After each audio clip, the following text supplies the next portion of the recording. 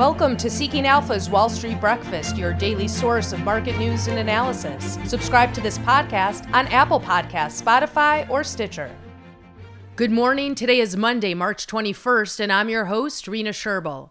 Our top stories today: oil tears higher, food protectionism in play, and the U.S.-Russia's hypersonic missile development. Leading today's news. The rebound in oil prices is continuing this morning as the war in Ukraine approaches the end of its first month with no conclusion in sight. WTI crude futures soared overnight, climbing as much as 5% to over $108 a barrel, after falling to as low as $93 a barrel last week from $130 the week before. Russia is now turning to more destructive weaponry in Ukraine as the latter rejected a demand to surrender the besieged southern port city of Mariupol. The EU is considering whether or not to impose an oil embargo on Russia, which could prompt Moscow to close flows on the Nord Stream pipeline that helps provide the 27-country EU with 40% of its natural gas needs. This comes after Qatar agreed to work on supplying Germany with LNG as it seeks to reduce its long-term dependence on Russian imports. Houthi rebels also unleashed a series of drone and missile strikes on energy facilities in Saudi Arabia on Sunday, which temporarily cut oil production at one site. In fact, the recent upward pressure on oil saw Saudi Aramco more than double its profits to $110 billion in Q4. Aramco's CEO said, "We saw healthy oil demand. Unfortunately, there is shrinking global spare capacity combined with low inventories and a lack of investment." Following the results, CEO Amin Nasser blamed a transition plan that is totally unrealistic for the current pricing dynamic. He said, "We're doing our part, but it's not enough. Other players in the industry also need to do their part and increase investment." The International Energy Agency, which last year urged an end to new oil, gas, and coal projects as a way to help the environment, is now warning of an emergency situation for global energy security. The notice came along with a 10-point plan that focuses on cutting consumption, though that will be hard to convince consumers and corporations to play along. The actions include lowering speed limits on highways, carpooling, working from home, eliminating air travel for business, taking trains instead of planes, and the adoption of car-free Sundays. In other market news, the conflict in Ukraine has already led nations to reassess their energy security, but with two of the world's biggest grain exporters at war, food security is also making waves. The Hungarian government now has the option to buy any grain destined for export, while Moldova and Serbia have restricted sales of crops like wheat and sugar. Bulgaria has also allocated government funds to increase its national grains reserve, while proposals in France are lobbying the government to stockpile grains on fears that supplies could get depleted. Ukraine yields about 10% of global wheat exports, 14% of corn exports, and about half of the world's sunflower oil, according to the U.S. Department of Agriculture. Russia is the world's largest exporter of wheat, accounting for more than 18% of international exports. EU's Commissioner for Agriculture declared that what's going on in Ukraine is going to change our whole approach and our view on the future of agriculture. EU officials meet today to discuss ways to make food supplies more secure, like allowing fallow land to be used for protein crops, relaxing state aid rules to grant assistance to farmers, or offering support to the pig meat industry. Food protectionism is enveloping markets even outside of Europe. Indonesia, the number one producer of palm oil, is raising export duties to make it more profitable for companies to supply the domestic market. Argentina, the biggest exporter of soybean meal and oil, is blocking traders from registering cargoes for export, and Egypt is prohibiting staples like flour, lentils, and wheat from leaving the country for 3 months. Russia twice deployed its newest hypersonic missile in Ukraine over the weekend, claiming to have hit an underground ammunition depot on Saturday and a fuel storage site on Sunday.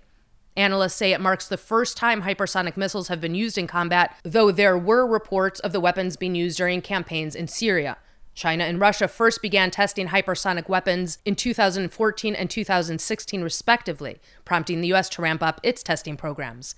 Missiles in development, like boost glide missiles and air-breathing missiles, are being designed to evade defense systems while flying at speeds higher than Mach 5. The objective is to travel at such a high velocity and low altitude that it makes it difficult to intercept, while they can maneuver in flight compared to the fixed suborbital trajectories of ballistic missiles. Some ground-based radars can detect hypersonic weapons, but current systems cannot give an early enough warning to respond to an attack.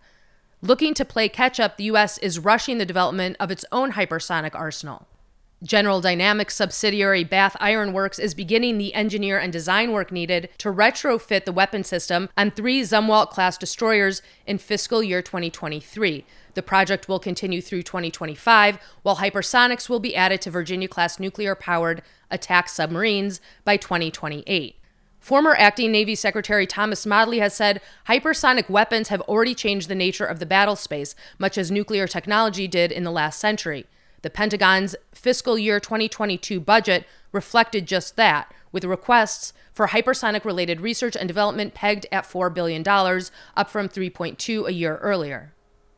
Boeing's 737 plane owned by China Eastern Airlines with 132 people on board crashed in China, reported Bloomberg. According to Aviation Safety Network's website, this is the first fatal accident involving a 737-800 jet since January 8, 2020. Civil Aviation Administration of China, or CAAC, confirmed the crash and stated that 123 passengers and 9 crew members were on board. Earlier this month, Boeing had flown a MAX to its completion and delivery center in China for the first time since the model received recertification. The aircraft involved in the crash was not a new generation Boeing MAX jet. In mid-March, Boeing received an order for 20 737 MAX jets from new Caribbean airline Aerojet, with options to purchase 15 additional 737 MAXs. Moderna has signed an agreement with the Swiss federal government to supply 7 million doses of Moderna's COVID-19 booster vaccine. The delivery of doses is anticipated in 2023. The deal also allows an additional option of 7 million doses for delivery in 2023 and 2024. Those doses are in addition to the 7 million doses of the company's booster vaccine that are scheduled for supply to Switzerland in the second half of this year, which the government exercised its option to purchase in December 2021. Since the start of 2022, Moderna shares have dipped about 24%. NVIDIA's GTC 2022 premiere event takes place between the 21st and the 24th. The GTC will be watched closely across the tech sector, particularly the keynote address by NVIDIA's CEO Jensen Huang. Key topics to be discussed include accelerated computing, deep learning, data science, digital twins, networking, quantum computing, and computing in the data center, cloud, and edge. The company also plans to talk about various technologies, such as GPUs powered by current and next-generation architecture, as well as new software methodologies. The introduction of the company's next-gen Hopper GH100 GPUs and new gaming products are seen as potential share price drivers.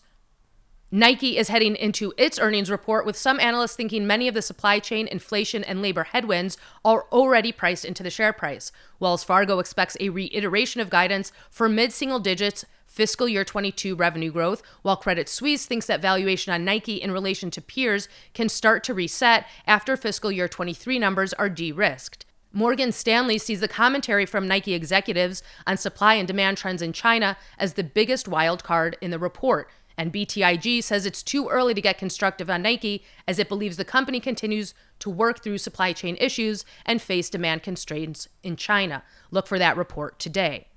If you're looking how to position your portfolio during these huge national spending shifts, Growth Investor Pro is an investing community focused on finding the stocks that are best suited to outperform the S&P 500. You can join Growth Investor Pro today with a 25% first-year discount. As of 6:20 a.m. today, in Asia, Japan markets are closed and markets are mixed, as are the markets in Europe. U.S. futures are down, crude is up 4.5%, gold and Bitcoin are down. The 10-year Treasury yield is up 3 basis points to 2.18%. Look for the Chicago Fed National Activity Index report at 8:30 a.m. Eastern. That concludes today's Wall Street Breakfast. Thank you for listening. For the best investment analysis and news on the web, go to seekingalpha.com. Subscribe to this podcast on Apple Podcasts, Spotify, or Stitcher. You can sign up for our other podcasts, the Cannabis Investing Podcast and Marketplace Roundtable Podcast, on those platforms as well. Have a wonderful day.